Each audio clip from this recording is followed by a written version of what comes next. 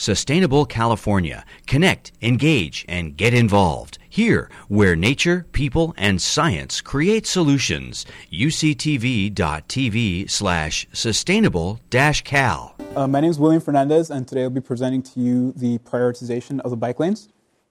So currently, there are three major factors that affect the state of UC Merced transportation, and that is the student population, the parking lots, and the bus systems.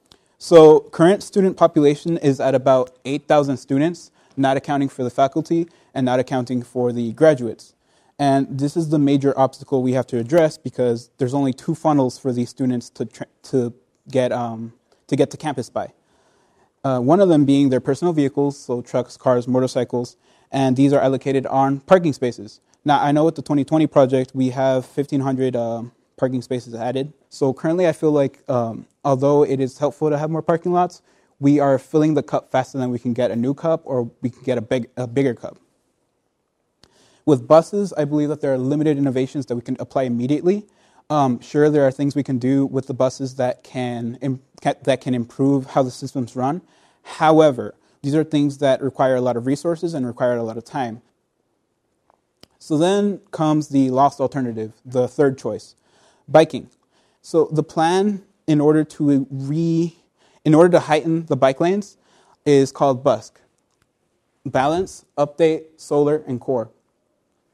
As I've established before, East Bellevue is in a much worse state, so I propose that we focus on that and bump it up to make it usable. Sure, there is a bike lane on East Bellevue, but it's practically unusable due to how hazardous it is.